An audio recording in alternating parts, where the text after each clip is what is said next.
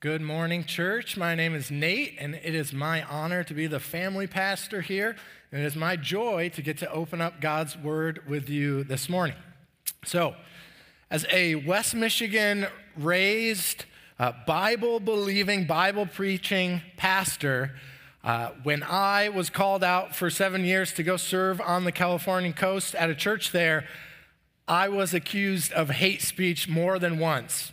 In particular, part of my season there, I worked primarily with college students, and I found that when I talked about the topics of sin or God's wrath, or especially when the Bible brought up the topic of hell, that the accusations of hate speech just started to roll in. But here's the crazy thing. Of all my time out there, with all the times I was accused of that, the time that I received the most vocal and really vicious accusations that I was speaking hate speech, it wasn't about anything biblical, really. It was actually about a person, and a person who's a huge hero in the area I was serving. Well, you're just south of the San Francisco Bay Area. So if you know basketball at all, you might know that many people in our church were fans of this team called the Golden State Warriors. And I made the unforgivable sin of saying something negative about their best player, their most famous player. Even if you don't follow basketball, you might recognize him. His name's Steph Curry. He won their team a lot of championships. You can see him holding on to a trophy there. I like this picture. I think it's kind of funny because in the reflection, if you look closely, you can see his wife next to him, but he doesn't have his arm around her. He's holding on to the trophy there. Here's all that I said. We were preaching through Philippians 4, and we got to the famous verse 13, I can do all things through Christ who strengthens me. And I just briefly mentioned that I found it unhelpful and maybe even a little dangerous that our local beloved basketball hero, Curry, who was a professing Christian, is a Christian, and that's awesome, but he uses a verse on all of his merchandise, but he only includes half of it. And I would argue it warps the meaning to mean almost the exact opposite of what it's supposed to mean. If you look closely at the hat he's wearing there, if you're not familiar what he puts on all of his merch, his slogan is, I can do all things. Notably left out is the critical second half, through Christ who strengthens me. And while I'm sure he believes that, it doesn't always come through when you only include the first half. Now, needless to say, people were not very happy with me, and I heard about it. The accusations of hate speech came, but I just kept telling them, don't shoot the messenger, because if you read the Bible, if you get to know the God of the Bible, you know why it's so dangerous to only include that first half, because whether we like it or not, no matter what Oprah Winfrey or Joel Osteen or best NBA shooter of all time, Steph Curry, says, the main message of the Bible is not, you are awesome and you can do it. The main thrust of the Bible is that God is awesome and that God can do it. That statement on its own, that you are not enough, that you don't have what it takes on your own, could be easily seen as modern hate speech to many people. But church, we need to hear the truth in love today that we are not enough on our own. You are not enough. You don't have what it takes.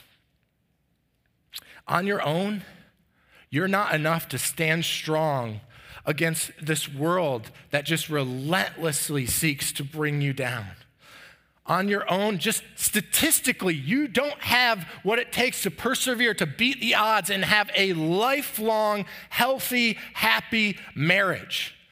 And parents and grandparents, on your own, you are not enough. You don't have what it takes to raise children of light as the darkness of this world closes in on them. On your own, you cannot do all things. You are not enough. And because you are not, because you don't have what it takes, we must be equipped. As we walk through Ephesians 4 right now, we're picking up where we left off, and we're seeing that living in this time where the world no longer tolerates the truth, even when it's brought in love. We're being reminded that left to our own devices, we do not have what it takes.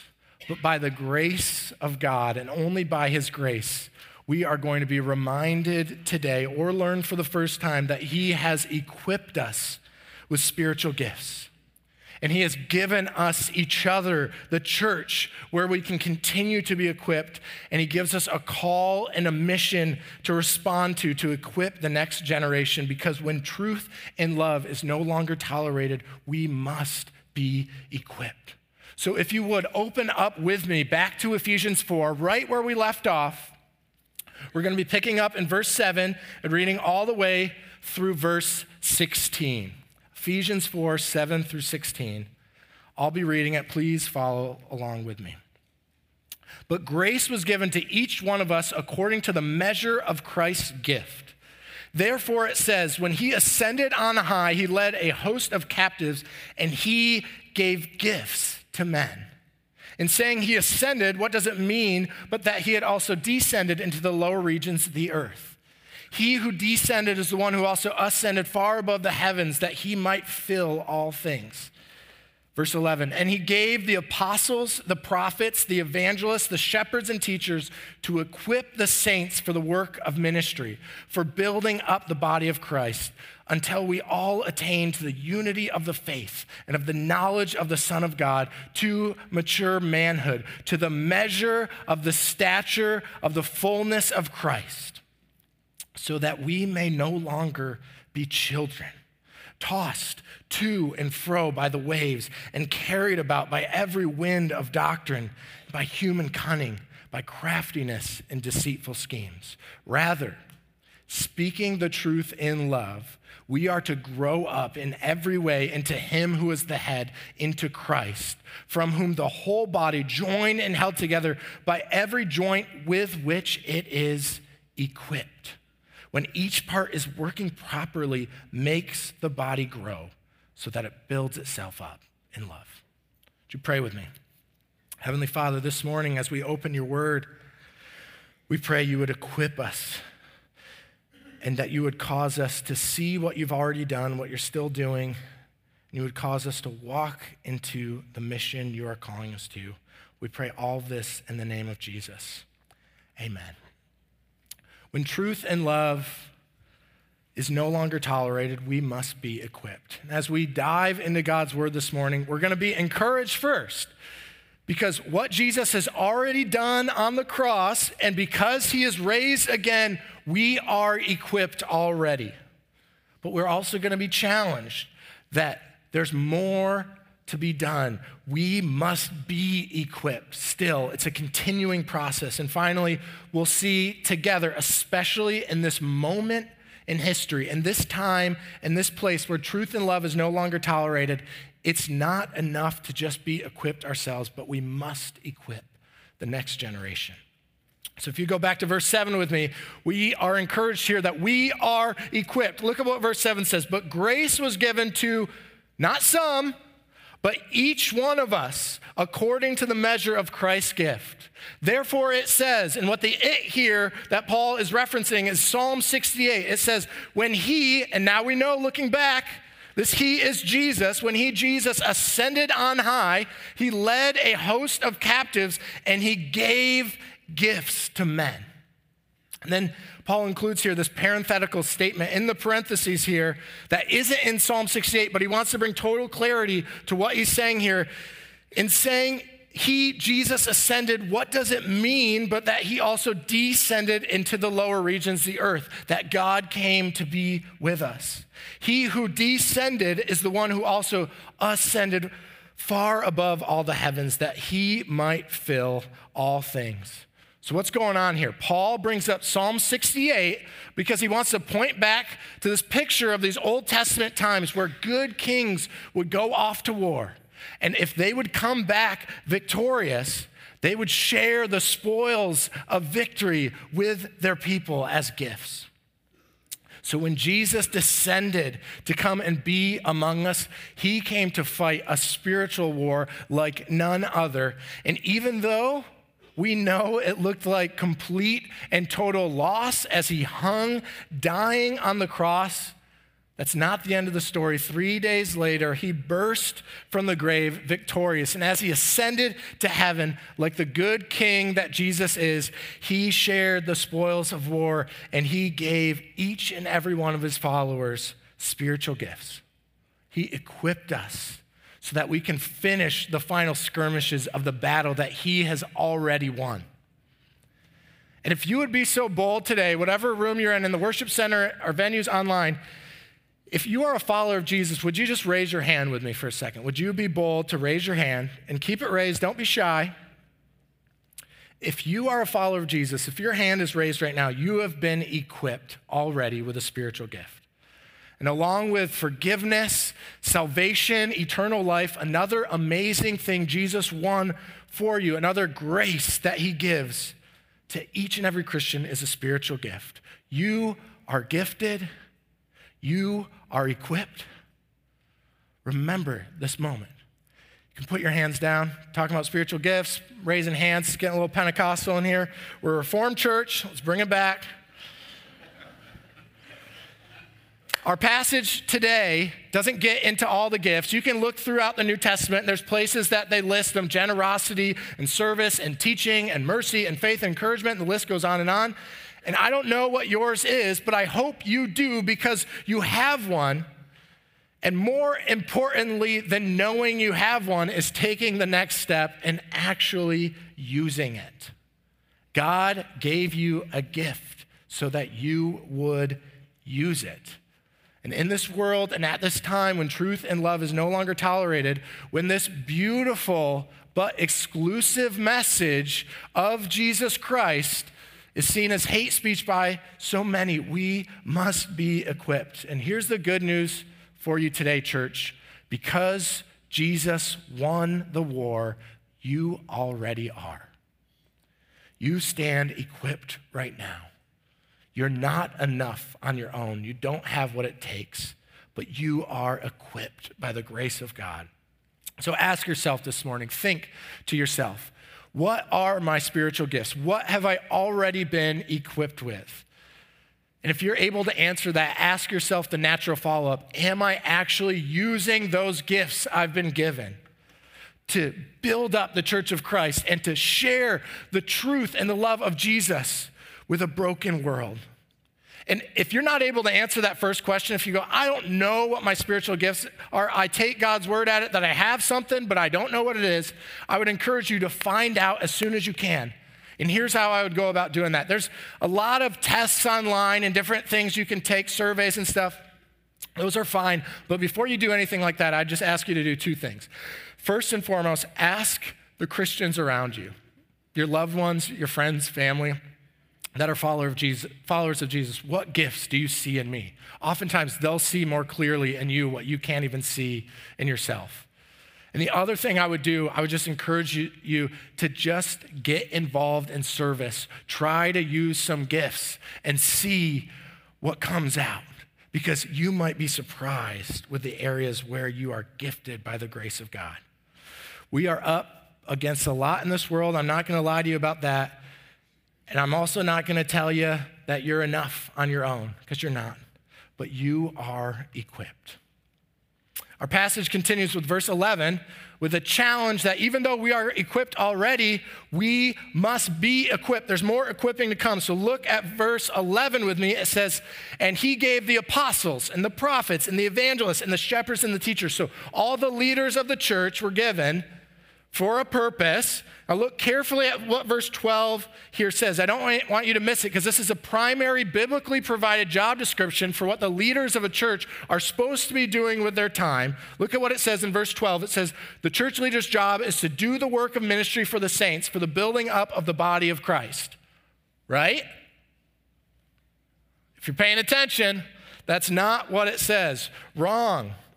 If you're paying attention, you know that what verse 12 actually says is something different than that and something better. It's not just the church leader's job to do the work of the ministry, but look at what it says. It says the church leader's role is to equip the saints for the work of ministry, for building up the body of Christ. So who does the work of the ministry? All of us. Let's make this really clear. Would you just point to the main person that you are responsible for to make sure the ministry is happening at Peace Church? The one person you can control more than anyone else. Don't point to your spouse, please. Don't point to your mom or dad. If you would point to one of the ministers at Peace Church, would everyone who's a follower of Jesus, would you just point at yourself for a second? Really do it. I know I'm making you do a lot today, but I just want to grab a quick picture for our church records. File that away as the ministers of Peace Church. Praise God. We all do the ministry. And it's so important that we get equipped so we do it well. Because this world is and always has been really messed up and has sought to come against the ministry that God calls us to. Look back at the text with me. Let's keep reading. After we learn that the church leader's job is to equip the saints for the work of the ministry, for building up the body of Christ, verse 13 says this, until we all attain to the unity of the faith and of the knowledge of the Son of God, to mature manhood, until we reach maturity. To what standard? To the measure of the stature of the fullness of Christ, so that we may no longer be children, tossed to and fro by the waves and carried about by every wind of doctrine, by human cunning, by craftiness and deceitful schemes. My wife's from Seattle. She grew up in a church, but a church that's very different than the one you're in right now. And when I went to go visit that church for the first time with her, something caught my attention right away. The first table that I saw in the lobby was promoting signups for a Bible study. And what was advertised was something called a white fragility Bible study.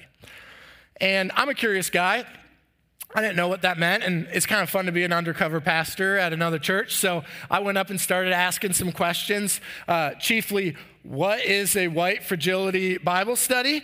And the woman who was there went on to explain to me that what that just meant is it was a Bible study for white people to be able to learn to acknowledge their own racism and face it head on.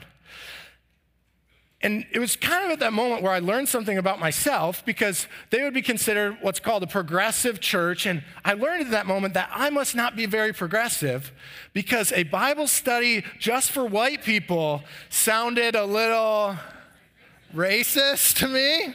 Okay, I'm in good company. Here we go. Here's the point. Instead of clinging to the timeless truth of God's word and focusing on the Bible, they were actually bringing in another book that was popular, that had a very powerful but short-lived cultural moment. I haven't even read it, so I won't speak to it. But my wife will tell you that growing up in an environment like that, where she was taught and equipped things that changed almost overnight, changed with the tides of culture, she said that it was like being in a rudderless ship, just in a raging storm. Just with every new wind and every new modern wave changing course, not knowing where you're going, changing what they were believing, changing what they're being equipped with, instead of following the unchanging, eternal word of God. And that might be way off in Seattle, right? But is it starting to sound more and more like our daily experience every year that passes by? We're doing this series called Hate Speech because this kind of thinking and this kind of influence and this kind of equipping that happens in our culture is not contained to urban centers or along the coast, but it spreads throughout the country, throughout the world, and it spreads online and into our schools and into our workplaces and homes, and yes, even in our churches here. So how do we stand strong, and what do we do? Well, let's finish the passage and find out. Verse 15, rather, speaking the truth in love, we are to grow up in every way into him who is the head, into Christ, from whom the whole body, joined and held together by every joint with which it is equipped, when each part is working properly, makes the body grow so that it builds itself up in love. When God's words and his ways are no longer followed, when the good but challenging news of the gospel is no longer tolerated, we must be equipped, church. And by God's grace, I see it happening here at Peace Church. It happens when we gather all together on Sunday morning and we open up God's word to be filled up, to be taught, to be equipped. But if your only equipping touch point is once a week on Sunday mornings, you aren't going to have what it takes to face what we're up against. There are so many other ways that you can be equipped here at the church, and we don't just put on activities and have programs and events just to have something to do, but we seek to be equipped. And you can be equipped through a men's or a women's Bible study. Those just started up this last week. If you want to join a Bible study, it is not too late. Just jump right in. You can go sign up online. I'll give you a heads up. We're kind of old school. All our Bible studies are open to all races, okay? I just want you to know. You can get equipped through joining a community group. If you've never been a part of a small group, and I get it, sometimes that feels awkward. What, are we going to gather in a circle and share our feelings with each other? Hunting season's coming. I think I'd rather be in a tree stand, as I know what a lot of us are thinking. Not me. I don't know how to do that. But community groups are a place where we gather in smaller groups in our homes and we get equipped and we equip each other. Those are launching this week. We're launching tons of new ones. If you want to try one out, there's a table in the lobby. You can sign up right there to start being equipped in that way. And we have so many equipping opportunities for young adults, and we have groups for over 55 ministries. We have our Friends at Peace ministry that equips our friends who are adults with special needs. We do middle school and high school on Sunday nights. On Wednesday nights, we do brave girls and bold boys. We have women's, men's, marriage conferences, equipping classes, parenting events. And let me just say one more time, we don't just put on programs, but we gather as the already equipped to be further equipped to finish the mission that God has called us to. There is work to do. There's a church that still needs building. There are lost souls out in our community that still need saving.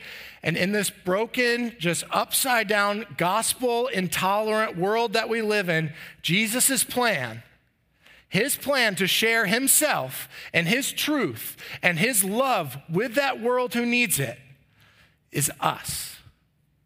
We are the plan, his called and equipped saints.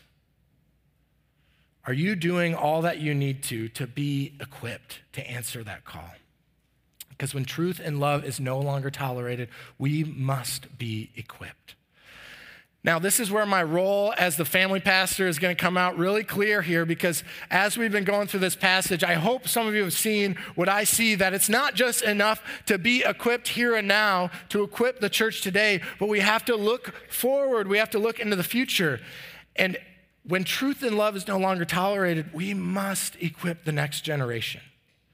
We are equipped so that we can keep being equipped, so that we can grow and teach the next generation, equipping them to stand for Jesus, even in a time where it seems so hard.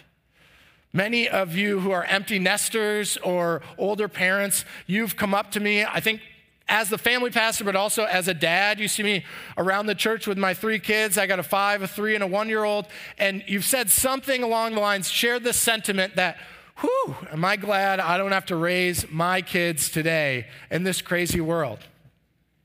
And I get it. And even though there's nothing new under the sun and our world's always been broken, for many of us, it seems like we're experiencing an ever-increasing rapid shift and the intolerance towards Jesus. I know even in my short life, I remember going to public school here in West Michigan, and in 5th grade, I still remember when my science teacher, Mr. Quinn, said, I feel a moral obligation as an educator to bring you to the best source to learn about the origins of the universe. So we're going to be reading from Genesis chapter 1. That's going to be our textbook today. That doesn't really happen much anymore, does it? But are we going to just worry about it and wring our hands? Are we going to reminisce about the good old days and complain and whine about how bad it's getting out there for this next generation? Or are we actually going to do something about it? In a world where truth and love is no longer tolerated, we as God's people, the equipped, need to step up and do exactly what God's word tells us to do. We need to roll up our sleeves. We need to be equipped ourselves, and then we need to equip the next generation. And the primary place that that's going to happen is in the home. It's how it's always been. It's how it always will be. But all of us, as the equipped saints, as the ministers of Peace Church, we all have a role to play. And so I'm going to do something that I don't normally do. I'm going to bring something very specific to your attention. And when they give the family pastor the pulpit, they better be ready for me to use it the way I want to use it. No, I'm just kidding. But listen up. I want to be transparent with you about something. My teams have been spending the summer trying to recruit volunteers to come and be a part of that equipping of the next generation. Kids ministry, student ministry, all the programs that we offer. And praise God, it has gone so well. And so many of you in the room here have stepped up. And so many are serving right now all throughout this building, equipping the next generation, teaching them about Jesus. But there is an urgent need. There is an urgent need right now for more Bible teachers to teach our elementary age students. Very specific. And if I was going to even hone in on it more, we have had tons of women of the church answer the call to teach our elementary students the Bible, to equip the next generation, and very, very few men. And I get it. Life is exhausting, and that's a big responsibility. In fact, I was at our serve table out in the lobby 2 weeks ago, and a gentleman came up to the table, and I was just about ready to launch into my whole spiel about all the different service opportunities, and he just cut me off, and he said, "Just tell me where the greatest need in the church is." And I said, "Amazing. We need large group Bible teachers for our Bold Boys program." And he said, "Tell me where the second greatest need in the church is." Seriously, I get it. Here's something amazing God did already this morning, though. That gentleman, before the first service, came up to me and he said, "I've been praying about it. I'll do it. I'll teach the next generation God's word." Careful of the clapping. I'm coming after you next. So starting 10 days from now, we're going to bring, I'll be honest, we're going to pack 400 kids into this building, many of whom are part of this church, who have grown up hearing the good news of Jesus, and many who are unchurched, aren't hearing anything about Jesus in their own homes, but for some reason their parents are bringing them to the program here. And there is an opportunity to step up and to equip the next generation as you've been equipped to be able to make it in this world, glorifying God, bringing honor to Jesus.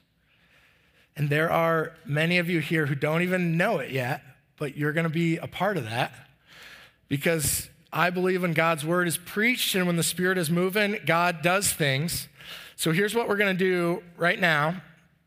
I'm going to ask every Christian man, if you got a cell phone on you, pull it out. If you're not already reading your Bible on it, if you would be willing to pull it out, I'm just going to ask you to do one thing here. If you would consider, not even considering, do I feel qualified to do this, but first asking, would I be willing to attempt to be equipped to see, would you be willing to potentially step up to teach one time, one Bible lesson on a Wednesday night or on a Sunday morning to the next generation? You wouldn't have to write it yourself. I'd help you with that. We would meet beforehand, and I will equip you personally. I'll see it as my obligation. That is my job after all, right? If you would be willing, would you just text that number, "Equip me"? And if not, if you don't feel called to do that, if you're not available or able, if you're doing something else that you've already been called to, just send me a text, "Not now."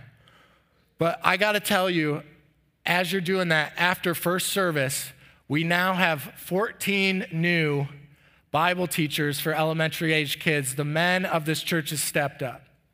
And women, if you want to text it, if you want to jump in, you can do that too. So many of you have already stepped up. But here's the thing. I got to just tell you, when I was a pastor out in California, about 5 miles down from our church, there's a world-famous aquarium, the Monterey Bay Aquarium. And today, and for years, this has been the case, but there is a multi-year waiting list to volunteer at that aquarium, taking care of and teaching others about fish. We can do better, church. By third service, we're going to have a waiting list, and they're not even going to be able to teach this year. It's going to be many years till they get in there. Good job coming to one of the earlier services.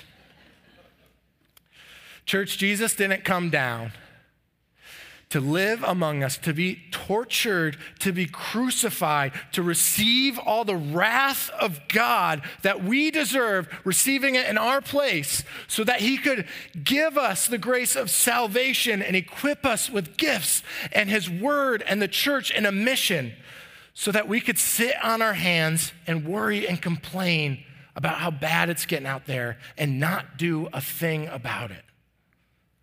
He equipped us, and he is equipping us, and he calls us to equip the future church for the sake of the gospel and all for his glory. In a world where truth and love is no longer tolerated, we must be equipped. Would you stand with me as we prepare to worship? And let's first pray. Heavenly Father, thank you for equipping us already. We confess we do not have what it takes to do what you have called us to, but we know that because of your victory on the cross and because of the empty grave, you have shared the spoils of war with us, and you have gifted and equipped us to do exactly what you've called us to. And Father, we confess that we don't do all that it takes to continue to be equipped. And I confess, God, that us church leaders don't do all that we need to do to equip the church. But Lord, help us to put away apathy, to put away fear. Lord, I pray that by your grace in this moment, by your Spirit, you would just raise up your church, the equipped, to be more equipped. And especially, God, we pray for our next generations, God. We pray that we would do our part to prepare them, to equip them for all that they'll encounter. We trust you to do all of this in your church and in our hearts, Lord, and we thank you that you are working right now. We love you, Jesus, and we pray this in your name. Amen.